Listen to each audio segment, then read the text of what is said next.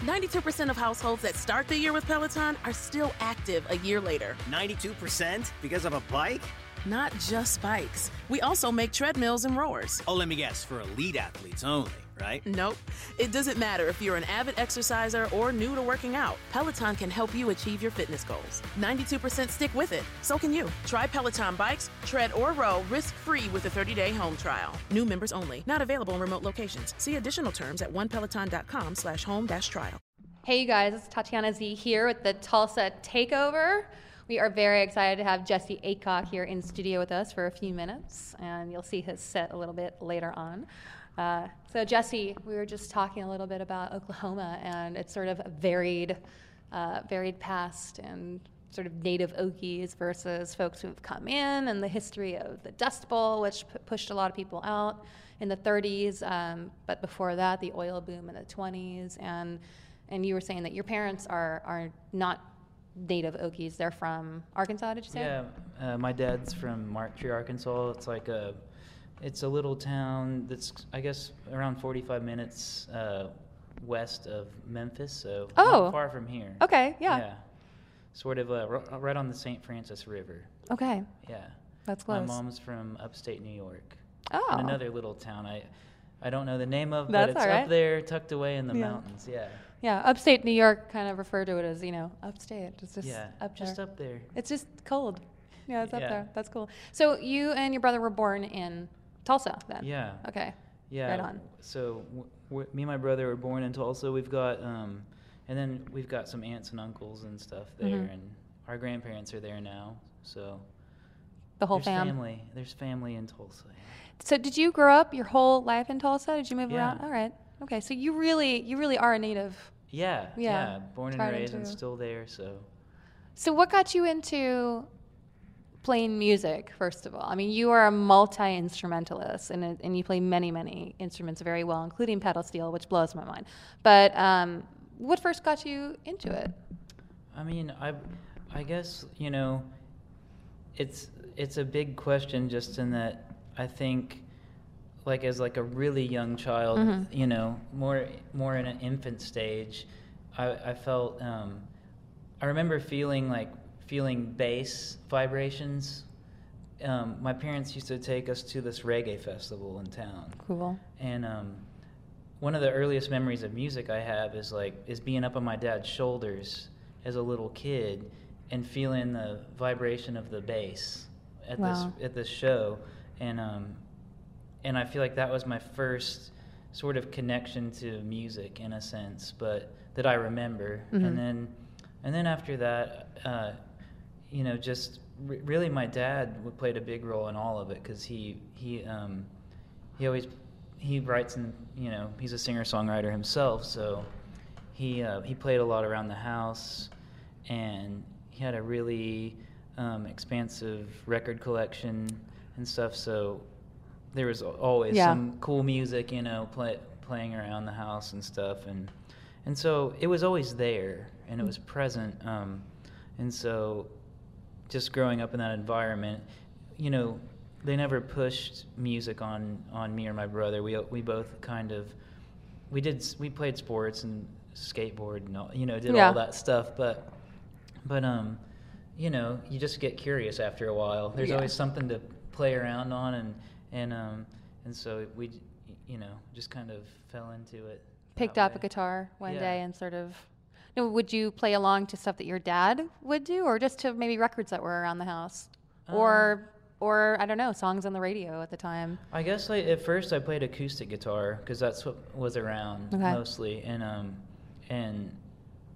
I wanted to write songs like my dad, so I got into songwriting, and so the first thing I did was just try to write my own songs, and then my dad got an electric guitar, and I bought a little crate amp, and then I just kind of spent the remainder of the time just in the bedroom with the amp cranked up and playing along to records. Yeah, that was kind of how I spent most of my time.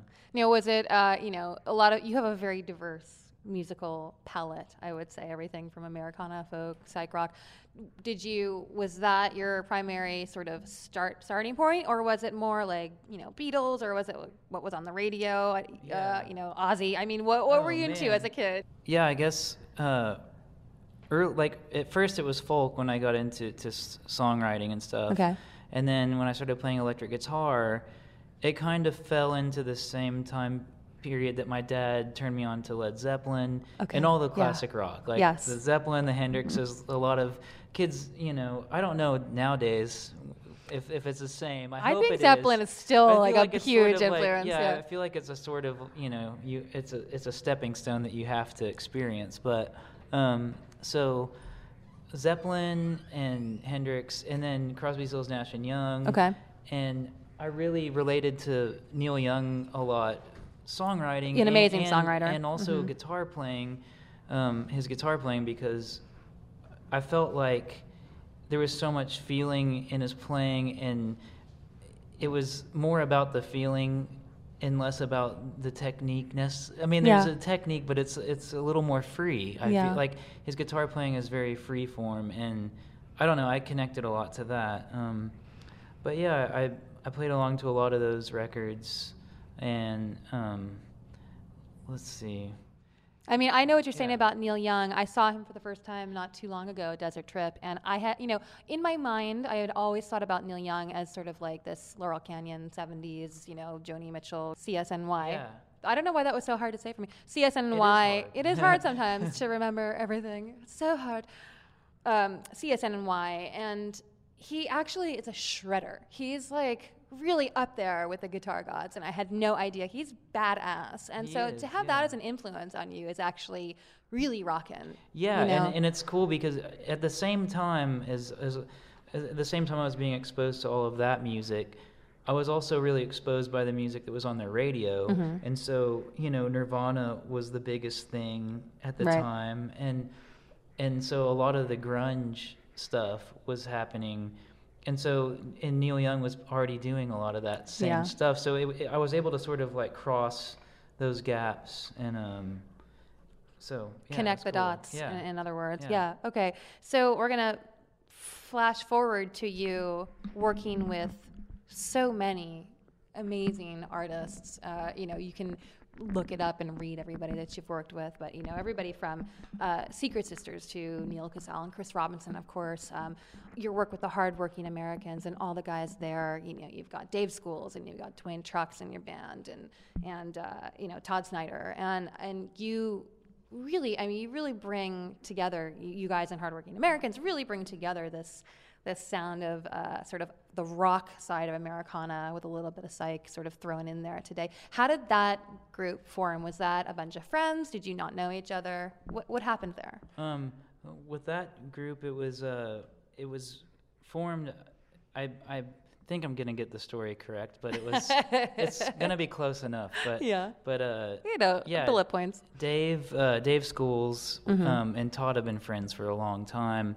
And Chad Staley, our keyboard player, had been playing some gigs with Todd, and he was using Chad's band, Great American Taxi, to do some shows, and so they kind of knew each other, and then Dave had I guess been talking to Dwayne a lot, our drummer, and so they kind of put this. It was really Dave, Chad, and Todd, I think, that kind of started the conversation of putting this band together. And I think Todd had just gone to a CRB show, and he really loved Neil's playing, and so he's like, let's get this guy on the record if we can. And so Neil came into the mix, and they did a record of songwriters that Todd really liked and respected, and songs that he thought that the band could really kind of make their own and change. And I think the original idea was just to maybe make a record of songs with this group of guys.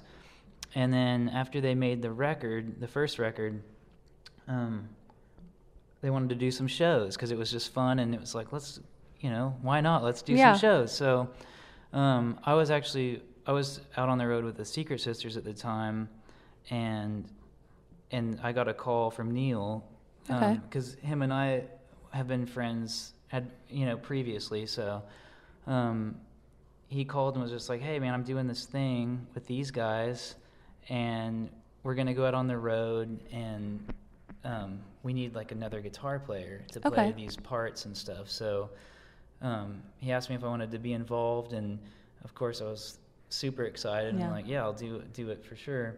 And it was like a week later. So he's like, "Well, can you be in can you be in Boulder in a week?" Yeah, and can you come tomorrow? Yeah. And so I was driving back from a tour with the sisters, and I literally came home and I had like 2 days, and then I showed up in Boulder, and we did this session, I guess it was like a rehearsal, but I didn't know we were making a DVD of like the band kind of forming sort of thing at the time. So I show up and we go to like the rehearsal space, which also was like a studio, a video studio, and so we did rehearsals, and we're being filmed and the whole time. It was just a really bizarre experience. And then so we played our first show, and we did this tour, and it was just, everyone was so excited that we decided to book studio time. Let's go into the studio at the end of this run and see what we come up with as a band. Okay.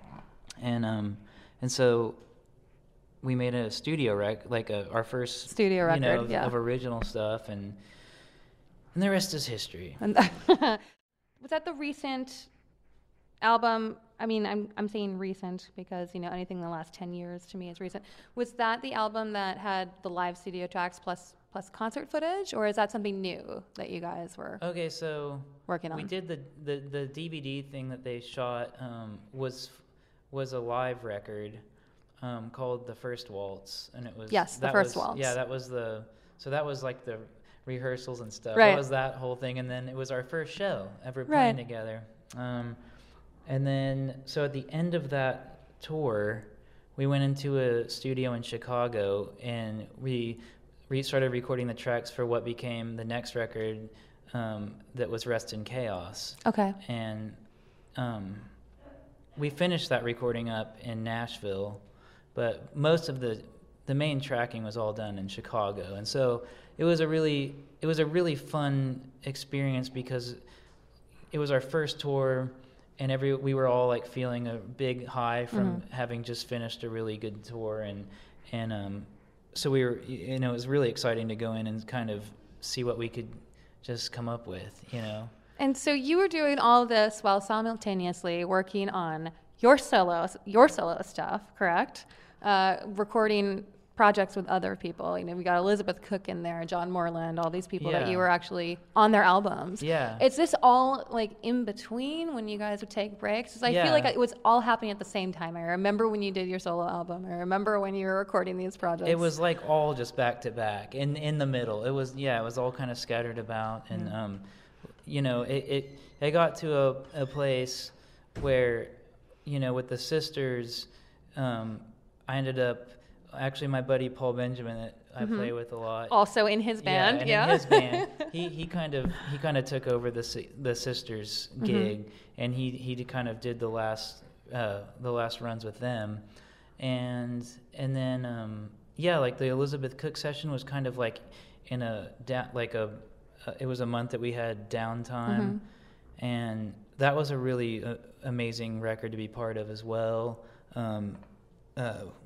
We had Willie Weeks was there, so I was just like, of course, such a fan. So I had, just to get to play with him and ask him questions and stuff about some of the records he's been part of was really cool. So that happened. And then John Moreland, we did some recording with him in Tulsa in that time period. And yeah, it's like all, it's like an overlapping. Track of sometimes, yeah. It's quite a remarkable overlapping amount of work that you've done. And I don't think that everybody realizes that it's not just music is not just a linear project. It's like this word of mouth sort of happens, and this family, especially in Tulsa, this Tulsa sound that we're presenting today too.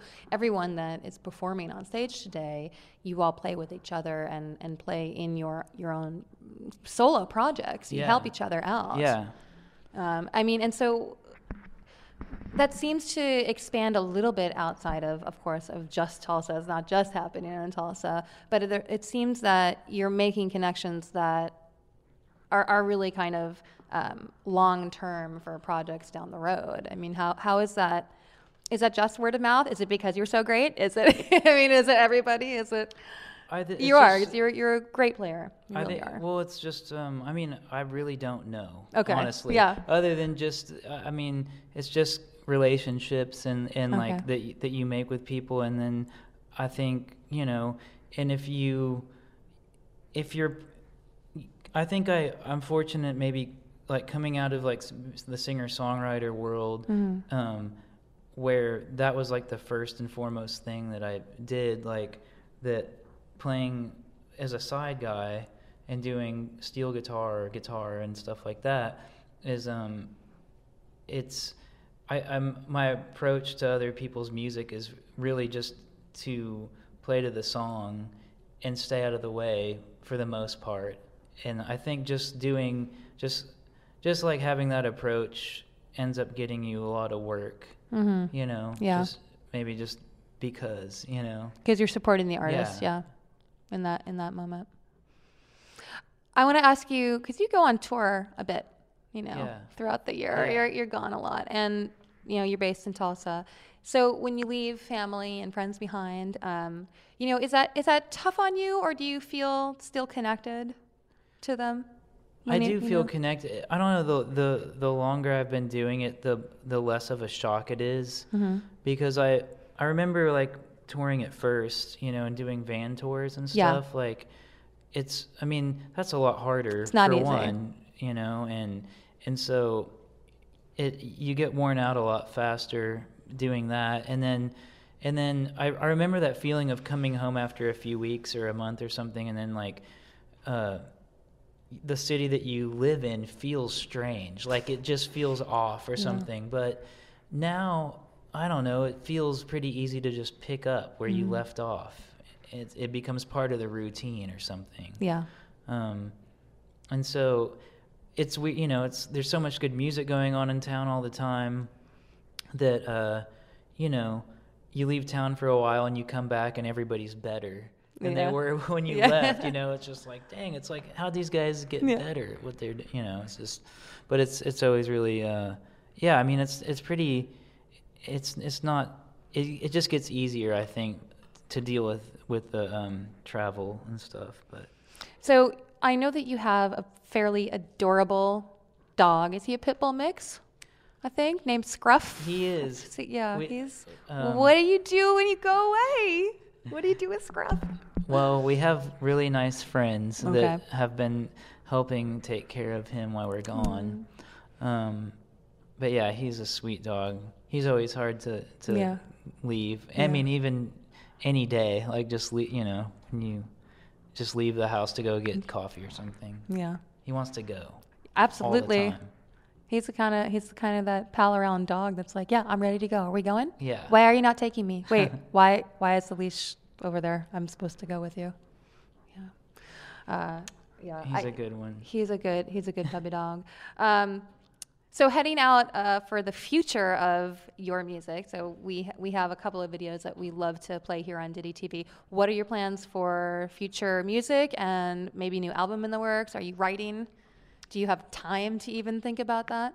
I have time, but I don't seem to use it very wisely when it comes to writing. I've got some new material that's that's mostly hashed out, and then a lot of ideas. But I think at this point, there's been so many other things that have been sort of taking center stage that it's kind of been in the shadows. Right. But I have stuff, and it's getting around that time to maybe go into the studio and do that. So Start thinking about it. Start thinking about it. Mm-hmm.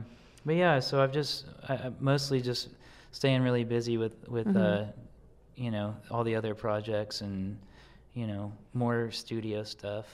I feel like playing locally too, especially in Tulsa, really brings this community around, and I feel there must be some sort of, you know, jamming and sessions that come out of that, ideas that come out of just that, you know, even so that must be some sort of melting pot of ideas for you. Definitely. Yeah, I mean, just the local music community and stuff, like playing gigs around town with my friends and stuff it's always bringing new inspiration and stuff to every other thing. So yeah, it's cool. I saw you play a little while ago a couple times, but a little while ago at the Horton Records Chili Cook-Off. Yeah. It was last November, and that was wild because there were a lot of names there, but you also all made chili. And yours was very, very delicious. I wanted you to just tell us about it just a little bit because it's part of you. It is. Part of this mystery of you is being vegetarian, right? Oh, yeah. So this was a vegetarian chili, and it was quite delicious. Would you tell me about it a little bit, and tell me about the cook-off?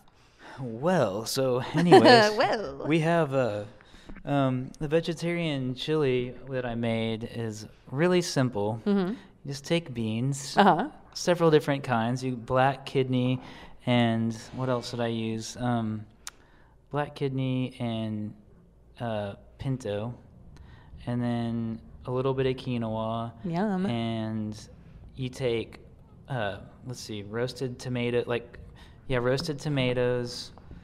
and cook up fresh garlic and onions and peppers.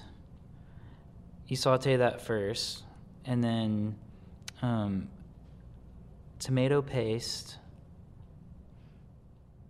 Trying to think of all this stuff. Well, you don't have to give away the family secrets there. I gotta keep some things. Yeah, you gotta keep some things to yourself. That's the basic stuff. Yeah, it was like it was like Meat Central, and then it was one of the only, you know, veggie chilies there, and I thought it was pretty outstanding. I mean, is this something you can make for yourself on the road? Is it hard to find options on the road as a vegetarian traveling around the world? It's not too bad, but it's like, you know, it's never as healthy as cooking at home. Yeah. Usually, you know, when you're on the road, because you don't really know even if it's healthy, they could add a lot of salt and stuff. Mm-hmm.